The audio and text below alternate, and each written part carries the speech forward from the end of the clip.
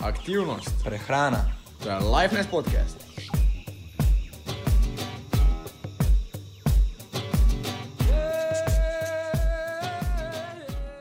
Dobrodošli in pozdravljeni v novi epizodi Lifeness podcasta. Z vami sem spet Blaž in danes je v živo z mano Žan Carli. Danes mislim, da bo taki poseben podcast, ker se moramo v bistvu v živo gledati, ne? Tako je, malo nerodno nama je, ker doma, ko sva, se ne gledava v oči in je dosti lažje imeti resno faco, se ne smejati in biti bolj fokusiran na svojo temo. Samo sem pa pogrunil tako živo, da pa dosti lažje tako veš, da bo drugi nehal govoriti, pa tako ti kaj poveš, ne? Ja, dejansko je dosti hitreje reakcija, dosti hitrejša, pa tako, bolj domače. Bolj odziven si, ne? No, da ne napreč dolgovezimo, v današnjem podcastu so tema beljakovine, ne? Beljančevine, jaz jih imam tu na polici tudi, ene veganske, Žan jih zdaj vidi, ne? Tako ja. Veganske imamo tu in ne veganske, kaj češ, vse, ne? Vse vrste beljakovin imamo, iz rastlinskega izvora in živalskega izvora. In to je za taka lepa istočnica, ker v bistvu tudi v našem telesu beljakovine najdemo v marsikateri obliki, ne. Za začetek danes bomo na splošno govorila malo o beljakovinah, ki jih sploh najdemo, koliko jih sploh potrebujemo, kaj v bistvu sploh so in tako naprej, ne. Za začetek v bistvu beljakovine najdemo praktično v celem našem telesu. Zdaj Žan bo tu učenec, pa bo poslušal, ne. Tako ja. Ampak beljakovine sodelujejo pri mnogih procesih, to je na primer pri izgradnji tkiva, kot signalne molekule, transportne molekule, neka glavna enota našega telesa so, ne. To meni, da mi v bistvu beljakovine moramo nujno vnesti v naše telo, ker telo se ne more samo sebe razgrajati, pa spet graditi nazaj, ne, ker ni 100% izkoristek našega telesa, ne. Žan ti je razumno? Torej, če želimo mi normalno in dobro funkcionirati, potrebujemo beljakovine. Sem prav razumel? Ja. Torej so 100% jih rabimo vsak dan? Ja, definitivno bi jih rabili vsak dan. Zdaj, zdaj, če bi izgledali čisto tako okvirno, če bi ti en dan preživel brez beljakovin, bi še danes lahko živel, ne? Aha, ok. Zdaj, če pa podaljšamo ta čas na mogoče, ne vem, 1 mesec, 2 meseca, pa več ne je mogel živeti, ne? Ker se debilansko tvoje telo si lahko predstavljamo, kot da bi začelo samega sebe razgrajevati, ne? Samo to je potem kot autofagija, kot telo je samega sebe in se reciklira. Ja, ampak ker naše telo ni 100% izkoristek, nima 100% izkoristka, pomeni, da bo dejansko naše telo eno tkivo, oziroma bo nasplošno ne bo 100% regeneriralo našega tkiva, ne, pomeni tisto tkivo, ki ga bo vzelo, ne bo 100% uporabljalo za energijo, ampak bo nekaj šlo v izgube, ki so toplotne, na primer, ne. In pač vemo, da na primer pri mišičnem delu gre kar 80% kot toplotna izguba, ne. To meni samo 20% te energije, ki tvoje telo proizvede, ti dansko za mišično delo uporabiš, ne. Zanimivo. To pomeni, da moram dejansko potem vsak dan jesti beljakovine. Koliko pa moram teh beljakovin jesti? Samo odvisno, ali si športnik ali nisi, ne. Ti bolj spadaš med športnike, bi jaz rekel, ne. Načeloma jaz treniram vsak dan. Torej, kaj bi to pomenilo? To pomeni, da spadaš mogoče na malenkost bolj zgornjo mejo, ne. To pomeni med 1,8 do 2 grama beljakovin na kilogram telesne teže. To je zdaj ful znanstveno, pa verjetno za marsikoga bo zdaj to mislila, jaz moram pojesti pol 300 gramov piščanca na dan ali pa kaj takega, ampak gledamo res grobe beljakovine. Pomeni, če mi pogledamo 100 gramov piščančjih prsi, imajo približno 21 gramov beljakovin. Pomeni, moramo pojesti približno pol kile pišeka na dan, bi rekli, malenkost več, ne, celo kilo skoraj na dan. Ampak dejansko beljakovine samo ne najdemo v mesu pa v takih res pogostih beljakovinskih izdelkih, ne vem kakih proteinih, ampak dejansko beljakovine najdemo v vsej hrani, praktično vse posod so, tako kot so v vsaki hrani maščobe, pa v vsaki hrani so ogljikovi hidrati, to pač ne gre brez tega. Za nekoga kot ki je vegan, kje bi lahko on dobil veliko beljakovin? Ja, zato ker imam jaz izkušnje, ker sem tudi sam bil vegan, ne. Dosti beljakovina prije imajo svojni kosmiči, dobiš jih šparo za 1 euro, ti si jih probal, če se spomniš. Aha, ja. Veganski bolognese, ko smo naredila. Celo vrečko sem stamano, ko mi Blaž ni verjel. Ja, ker smo se šla staviti, ker to drugače je ful taka, tudi za nevegane, probajte, res. Taka res low calorie, high dense food je v bistvu, ne. Pa še, zdaj da poslovenimo, ne. Malo kalorij v dosti volumno hrane. In dejansko težko poješ tega ful dosti, ne. In žal mu je ratalo 100 gramov, ne. Zraven še solata in košček zrezka. Ampak občutek potem pa... Sem hotel še sladico. Ampak naslednji dan je pol pogrunto, da to nikoli ne. Ker je malo driske, mislim, driske je malo, dosti krat si bil na WC-u, po mojem. No. Dobro sem kakal. Pogumno je kako. No, da ne naprej zablodimo, ja, sojeni kosmiči, fižol, razne stročnice, je pa treba tofu definitivno tega, ki ga imam jaz iz Lidla, je pa definitivno pri veganih treba paziti na eno drugo stvar in zdaj na tej točki je prav, da omenimo, kaj so pa to aminokisline. Aminokisline so v bistvu pa izgradni del beljakovin, to pomeni več aminokislin se zražuje pol v beljakovino. In zdaj, kaj za to za nas pomeni? Dejansko to pomeni za nas, da mi potrebujemo 7 esencialnih aminokislin. In te aminokisline zdaj ne naštevo, ker sploh nima veze. Ampak važno, da vemo, da so. Da so, ker v bistvu brez teh osnovnih aminokislin, esencialnih, pravimo EAA po angleško, če boste kdaj videli BCAA pa EAA v kakih trgovini športnimi prehranki. EAA so essential amino acids, BCAA so pa pač vse aminokisline, pomeni brain chain amino acids. In kaj za to za nas pomeni, še sploh za kakšne vegane? Dejansko v veganski hrani težko najdemo beljakovine oziroma aminokisline v popolni aminokislinski sestavi. To dejansko 7 esencialnih aminokislin težko najdemo v eni grupi, da bi bila eno živilo, ki pa imelo veganski hrani vse skupaj. In zato, če si vegan, je pomembno, da pač res paziš, da kombiniraš, naprimer, dober primer so stročnice z pšeničnimi beljakovinami, zato ker obema primanjkuje po ena aminokislina, pšenice imajo naprimer beljakovino, ki jim primanjkuje stročnica in obratno in to se pač dopolnjuje in da mi pač stimuliramo izgradnjo mišičnih beljakovin oziroma nasplošno izgradnjo beljakovin, pa potrebujemo vse beljakovine, ne? Oziroma vse aminokisline, pardon. Samo stročnice in pšenični izdelki imajo manj beljakovin kot naprimer meso na 100 gramov. Ja. Kaj to pomeni, da pol kot vegan moraš tega dejansko zelo, zelo veliko pojesti, ali? Dejansko je se pokazalo, oziroma se še kaže, oziroma je znano, da pač vegani pojejo premalo, oziroma lažje zaužijo premalo beljakovin, kot pa ne vegani, ne. Ker pač dejansko, če ti probaš pojesti, tako si ti oni sojene kosmiče, za marsikoga bi to bilo misija nemogoče, ne. Recimo za 2-3 obroka so to brez problema, tisti paket. Da ne boste mislili. Ja, mislim, tako idealno je tako 4 celo spraviš iz tega. Za ženske bi rekel, da je res. Ja, pa sploh če si študent, si kupiš 1 evro, da za to 50 gram beljakovin si razporedi zraven neke testenine, ko ima glih tak beljakovine in pač nekako tak pol to razporediš, ne. Torej, bi bilo dobro, da si vegani potem pomagajo s kakšnimi dodatnimi izdelki, suplementi. Ja, sploh ne je bilo slabo, samo ni pa to nujno, ne. Ker tudi dejansko, vse smo naštela za par beljakovinskih izdelkov in ti dejansko ne rabiš gledati kot beljakovinske izdelke, ok, samo tam najdem beljakovine, ampak tudi naprimer testenine imajo na 100 gramov približno 12 gramov beljakovin.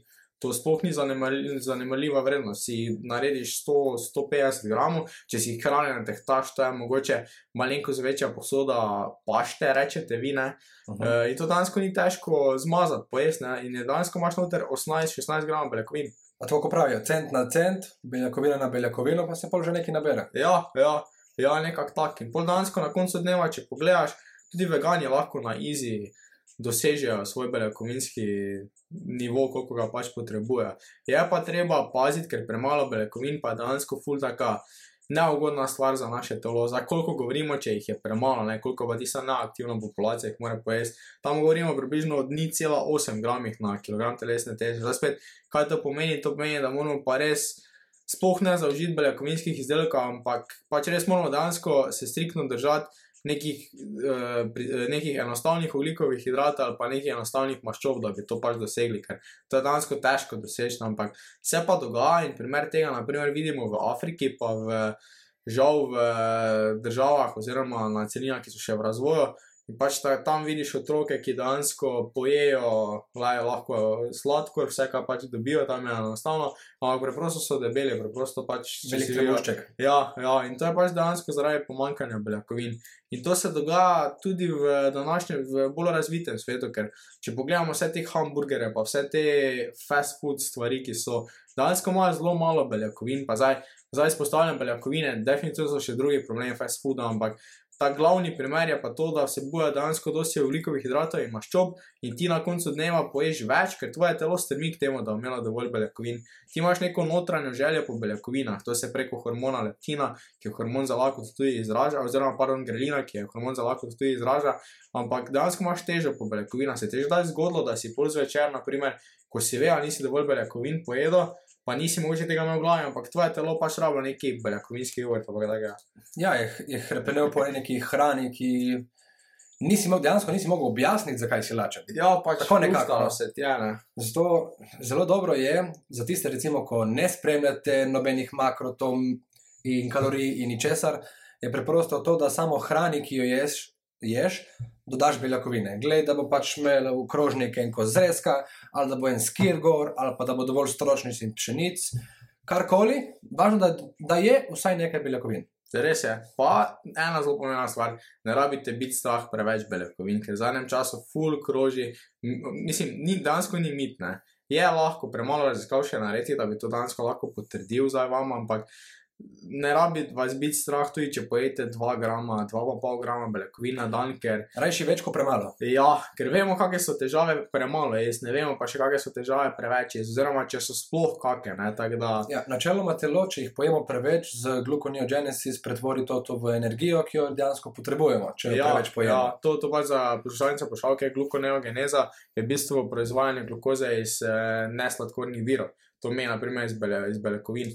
Ampak tu pa mogoče, ja, je res ne, ampak je problem, ker beljakovine se dejansko razgradijo z 2 procesama. Zdaj jih ne bom šel podrobno transaminacija pa deaminacija, če bo koga zanimalo, ampak dejansko se mora pol iz beljakovin odcepiti dušikova skupina. In to je pol problematično v našem ciklu urina, po domače povedano, in tudi zaradi tega je tudi pritisk na naše ledvice, naprimer, ker mora vse to prečistiti. Zelo pa je nastavljeno, da, ker vem, da imamo malo splošno populacijo, ki posluša najmanj podcast, da ne vam zdaj zabluzi z nekimi strokovnimi izrazi, ampak dejansko vas ni treba biti strah preveč beljakovin, bolj vas je treba biti strah premalo beljakovin. Tako je. Če že vas kaj biti strah, ne, če poslušate naš podcast v bolj vas ni strah nič, ne. Nič, tukaj samo gaziš in ješ. Ja, ješ samo spet opaziš ne preveč, ne. Tako je, strah te je, da če poješ preveč kalorij, ne preveč beljakovin. Ja. Bolj to. Kilokalorij. Mislim, kilokalorij. Ja, dejansko, res je rekel, vse kalorije, isto, ne, ampak, ja, ne. Ja. Vse vemo, o čem govorimo, ne. Tako je. Da, dejansko, pač kaj je zdaj, na primer, moj nasvet vam, kot prehranski svetovalec, če pojete mogoče malenkost manj beljakovin. Čist enostavna stvar, če vam ni prezakomplicirati, pa nekaj dodatno kuhati, beljakovinski prašek. Zdaj, verjetno je mnogi od vas so zdaj prekinili podcast. To redi, Blaž. Ne naredi, pa ker jih je par, ko so zdaj rekli, pa to te napihne, pa to je vse umetno, pa zaradi tega boš dobil, ne vem, umetne prsi, pa ne vem, kaj še vse veš. Ja, mislim, jaz sem tudi bil enkrat ta skupina, ker sem jedel enkrat konopljene proteine in sem se zredil, ne.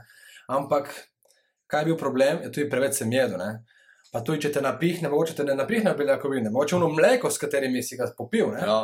Tukaj lahko več faktorjev. Ne, jaz smo bolj v smislu napihne, veš, mišice pa to. Ker to ima dosti ljudi v glavi, da enači beljakovine dejansko z iglami, pa zatem se vemo, anaboliki, ne. In dejansko, če pogledamo grobo, ljudje nimajo napačne predstave, ker dejansko beljakovine oziroma aminokisline so dejansko tudi v tistih injekcijah, ne. Če pogledamo čist grobo, ne, tudi testosteron je v bistvu beljakovina, aminokislina. Tako je, ja. In dejansko nimajo narobe, mislim, nimajo ne prav ne narobe, ampak ni pa to res, ne. Zdaj ful, abstraktno sem to zdaj povedal, lahko je enostavno, ampak dejansko nas ne rabi biti strah beljakovin. Zakaj? Zato, ker tudi, če pojemo preveč beljakovin, tako smo prepovedali, to najverjetneje, oziroma jaz sem skoraj prepričan, ni nič na tem, ne, ker pač dejansko imaš ljudi, ki pojejo po 2 kg mesa na dan, pa pač hardcore stvari, pa imajo boljšo krvno sliko, pa marsikdo. In dejansko v zadnjem času, zakaj sem zdaj tudi, na primer, prišel iz vegetarijanstva nazaj na prehranjevanje z pač vsem, ne, pač kako se to vse jece rečejo, kako se to reče, ne, na primer, ne.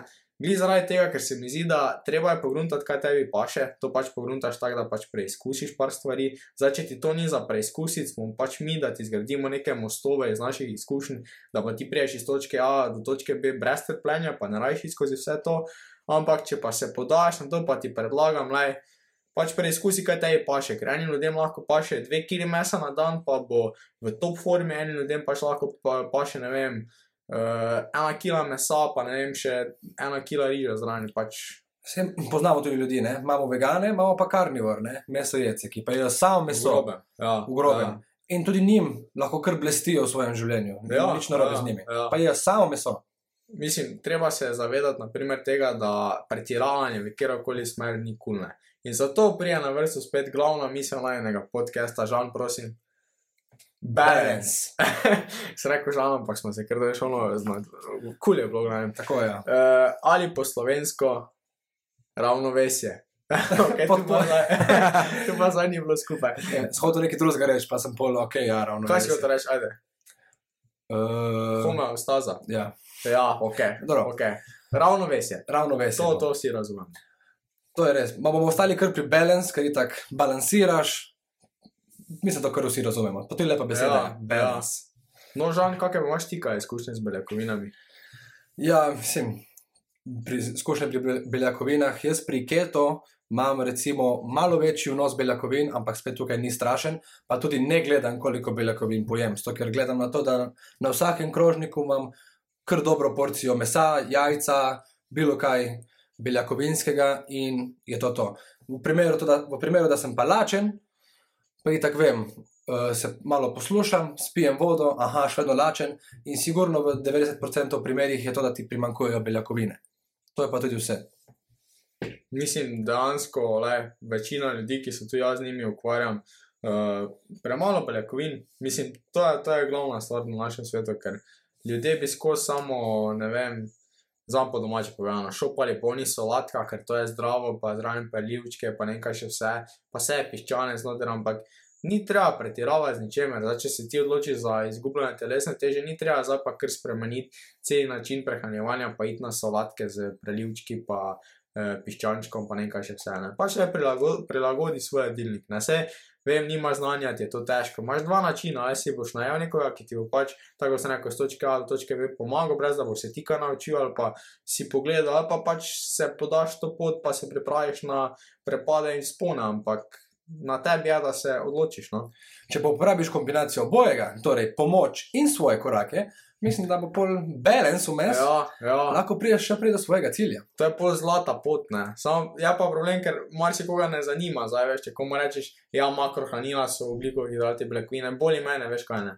Ja, res je. Veš, ne. Dobro, za mogoče en nasvet za poslušalce, če vas zanima kakšna drugačna prehrana ali pa drugačna prehrana, dajmo reči, da gledamo makrote, pa gledaš samo beljakovine, maščobo in hidrate, pa koliko pridejo zraven. Zadaneš na dan beljakovine, ki jih potrebuješ dnevno, koliko je hidratov, koliko je maščobe, pa kolikor pač je, ni važno. Ja. Važno, da zadeneš beljakovine in kalorije. Ja, nekako tako. Zdaj, če pa rabite kakšne dodatke ali pa kaj pa ste iz Kopra, zdaj, ko ni quickly add, veš, ko še ti, ne moreš skipati, ona varianta, ne. Pa pridite v trgovino Dino Nutrition Koper, imam še 1 sekundo, da to je to. Mislim, da s tem smo lahko lepo zaključili današnji podcast. Ja, tako zaokrožal, smo malo bilo drugače tako živo, ne, ni tako enostavno. Vesela bova kakšnega feedbacka, če vam je mogoče to boljše, če vam je to mogoče bolj smešno, prijetno, zabavno. Ali pa slabše, ne? Pejte nazaj domov vidva in posnamta doma. Ja, lahko, mislim, mene ni strah 1 zvezdice na podcastu, ne? Meni je strah 5 zvezdic, ko pa argumentiraš, pa veš, da ti je kolega dal, ne? Ja, to je najbolj. Tisto pač ne? Če pa ti nekdo 1 zvezdico da, pa še napiši zraven kaj narobe, tisto kritiko pa sprejmem. Res, če je neka tehna kritika, ne, zdaj, ker 1 stava, nimate pojma, ne? Ja, vse to. Mislim, to, tako da kar brez skrbi, podajte review, napišite na moj Instagram, ne grizemo, mislim, Žan, mogoče, ker je bil na nekem snemanju nekega samomorilskega, tako da, če se več navidimo, bodite lepo, ne. No, če ste se zbudili, dobro jutro, če boste jedli dober tek in... Če greste spat, lahko noč, ne, pa do naslednjič. Adijo. Čau, čau.